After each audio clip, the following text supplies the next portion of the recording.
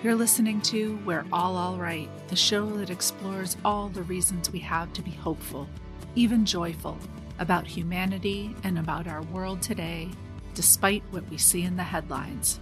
I'm your host, Phyllis Wilson. I think all kids, when we're really, really little, must think, at least for some period of time, that all of the action happening on television is actually happening inside that shiny, sleek, rectangular portal, right? Now that I say that, I wonder if little kids now have different thoughts, the screens they know being smaller and multifunctional. If you have little ones, ask them, would you? And let me know what they say.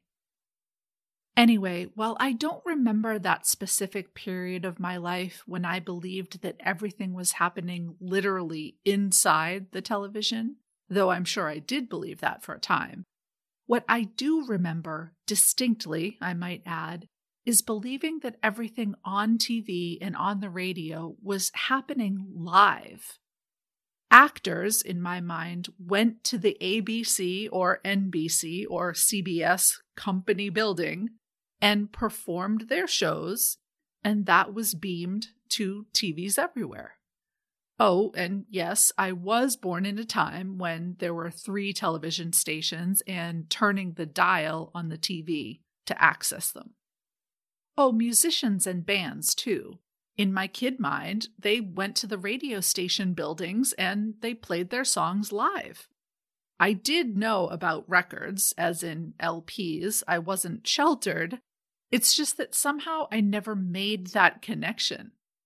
I also distinctly remember feeling profoundly disappointed, dismayed even, when I learned, or more likely figured out, that basically everything except the news and telethons, those were big in those days, everything was recorded. Somehow the authenticity of it all disappeared from me. Little did my kid self know about the affront to authenticity that would come some 30 to 40 years later.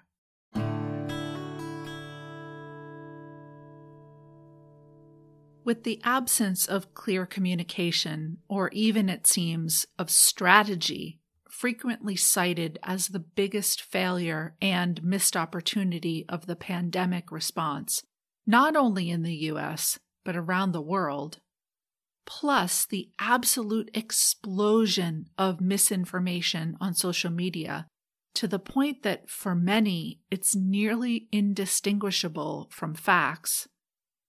I'm thinking about the media, what we're really talking about when we say the media, why we choose one news or information source over another, and whether there truly ever was such a thing as a reliable news source.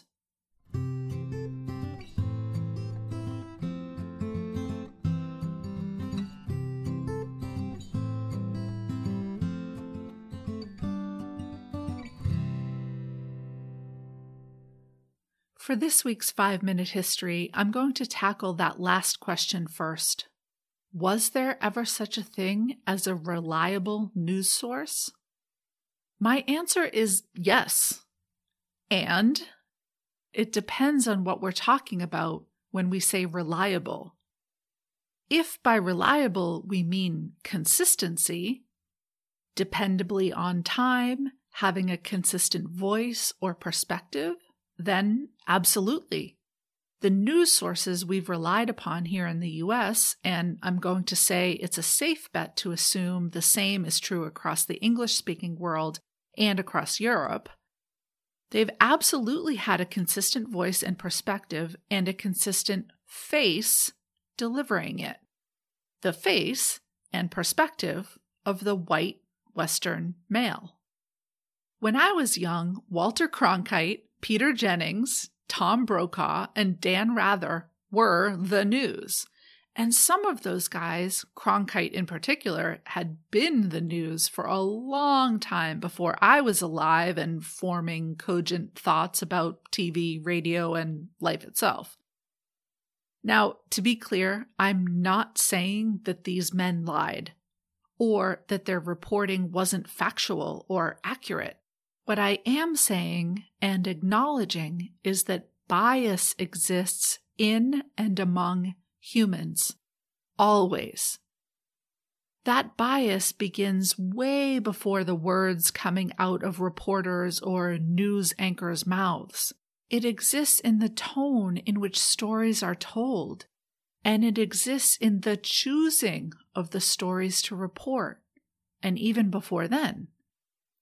Bias is formed through our lived experiences, and our lived experiences are shaped in large part, though not entirely, of course, through how others perceive us. And perceptions are influenced by our gender, our race, and a multitude of other factors, including more that we're born with and can't change. I'm not telling you anything you don't know already. I know that. So, yes, indeed, the news has come from and was not so long ago exclusively a white Western male perspective. Here are some facts that I was in one way shocked by and another not at all surprised by. Here in the US, the first woman to co-anchor with a man, naturally, a national nightly evening news program was Barbara Walters in 1976. Barbara Walters, for those who don't know, is white. 1976, that's not so long ago. The first Black woman to anchor the national news for a major network was Carol Simpson in 1988 for the Weekend News.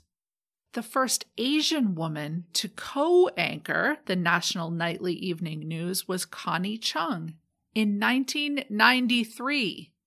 The first woman to solo anchor the national nightly evening news was Katie Couric in, wait for it, 2006.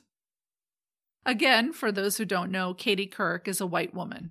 And of course, many, many, many more women and people of color have broken barriers as contributing reporters, daytime and weekly national anchors, and reporters and anchors at the local and regional levels. But the dates of those firsts that I just mentioned are pretty striking, aren't they? It's worth noting that these historic and historical faces and voices of the news were and are just that, the faces and voices of a brand, of a corporation. They weren't the decision makers about what they themselves were reporting and how they reported it. That hasn't changed. It's exactly the same today. Even as those faces and voices have greatly diversified, the same dominant perspective still exists at the decision-making level. I've been focusing on television news, but of course it's the same for radio and print media. And what that means, what that has always meant, is that reporters stand to lose their jobs and potentially their credibility if they refuse to toe the line or express a divergent viewpoint. So when it comes to reporting stories or perspectives that they don't share or agree with, not only do they have to straddle the line between their values and their livelihood, they also need to weigh the benefits of actually having a platform against the restrictions placed on what they can express on it. So, back to the question, was there ever a reliable news source? Well, the other answer is no. Not if what you mean by reliable is that it takes into account multiple perspectives and both transparently acknowledges its bias and continually and actively takes steps to reduce it. Well, that's what I mean by reliable anyway. And if that exists, whether in or outside of the mainstream media, I have yet to find it. But you know me by now. That doesn't mean we're going to give up hope of ever finding or creating it. Nor does it mean we give up on media altogether. In fact, that's the opposite of what I would suggest. It does mean that we think differently about it. More on how we can do that in just a bit. Hey, hi there. Wow, this is some really good stuff, isn't it? I'm so glad you're enjoying it. And I'm just popping in really quickly to share something else that might pique your interest. If you don't already know, I'm a coach, and this podcast is not only a passion, but an extension of the work that I do with my clients. I mentor experienced coaches, trainers, and consultants to radically up their coaching game so they can firmly establish themselves as the one and only go-to in their niche, and to bring more of themselves to the work they do and to the world we share. If that sounds like you, I would love for you to get in touch. You can do that by heading over to phylliswilson.pw and clicking on Talk to Phyllis. Time for a thought experiment. Remember when I posed the question in the beginning, why do we choose to believe one source's information over another? Well, I'm going to answer that now, at least partially. One big reason that we, all of us, choose to put our trust in any particular source or person is that clarity and consistency make us feel safe. So, even the most extreme fringe ideas that in the past would have been disregarded and forgotten, today don't stay so fringe at all, by virtue of the fact that audiences are built sometimes into the millions in a matter of hours. And if, after going viral, someone doubles down on that one small fringe idea and consistently and clearly expands upon that idea, giving their audience more and more and more, boom! That person becomes a verified source of information. Verified because of the sheer size of their audience, and source because they are consistent. So even if their information and ideas in and of themselves are terrifying, our natural tendency, as long as they're clear and consistent, is to trust that source and find comfort in that trust. This, by the way, is why authoritarianism is on the rise globally. It feels safe in an uncertain world to be told what's right and what to do about it. So, with that in mind, here's what I'm thinking. Doesn't it stand to reason that facts, the kind backed up with evidence from multiple sources and even more data points? What if facts and even uncertainties were presented with care, calm, compassion, and dare I include optimism?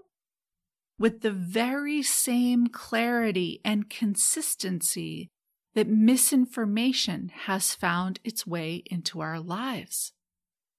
Doesn't it stand to reason that those facts, those kinds of messages and ideas would go viral? Because again, that clarity and consistency would help us feel safe. And that sense of safety would have us choosing to believe those sources over others. It makes sense to me that it could. Taking this idea one step further, could messaging done this way actually overtake the misinformation? Or do you believe that we have become so used to the chaos, confusion, and fear that we might reject truth, compassion, and optimism? In other words, at this point, does it feel too unsafe to feel safe? I, for one, am betting that that's not the case, that we can turn this mess around. And I'm not alone in this perspective. the Taiwanese government is actively deploying a tactic they're calling humor over rumor to beat misinformation and its purveyors at their own game. I'll link to an article about this in the show notes.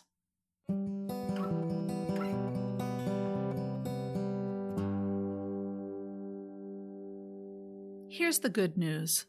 What it would take for truth to actually overtake information, and for positive, innovative, creative, and cooperative ideas to overtake the negative, repressive, fear-based ones, is something totally and completely in our individual power to do. And that is to change our relationship with media, social, mainstream, or otherwise. In fact, if you remember listening to the trailer of this podcast, and if you don't remember, you're welcome to go back and listen. It's only 3 minutes long. Changing my own relationship with the news specifically, and more broadly with the media, was the impetus for this podcast. And assisting you in doing the same is a big part of its continued reason for being. And to do that, I'm going to propose that we start with something rather radical. Forgiveness. A few minutes ago, I described how quickly a once fringe idea could reach and even build an audience of millions. So you can see how easy it is for someone, an otherwise average, everyday person, to gain a tremendous amount of attention. Do you also see then how someone hungry for attention, hungry for love, even if it's virtual, even if it's conditional on a good performance, do you see how someone in that position could be swept away by all that attention? And do you see how from that space they may lose perspective, lose rational thought, or justify compromising their own integrity? Have you ever done something stupid for love, or what you thought was love at the time? I sure have. And as connected as we humans are today, studies consistently show that we, on the whole, are lonelier than ever. So what if we, and yes, I'm including myself in this because I'm far from perfect at it, what if we accepted as a real possibility, even probability, that those personalities and influencers, social media-based and beyond, who have built some of the biggest audiences on platforms of fear and misinformation, what if they're caught in a trap? A trap of their own making, sure, but one in which changing their minds means losing not just their livelihoods, but the attention and the quote-unquote love that so many of us are starved for. And then, because we understand, even just a little more, what if we forgive them? Yes, there's much, much more to do than just that. And could it be a start? I, for one, believe that the best we can do begins with forgiveness of our very worst. And I believe we can do that.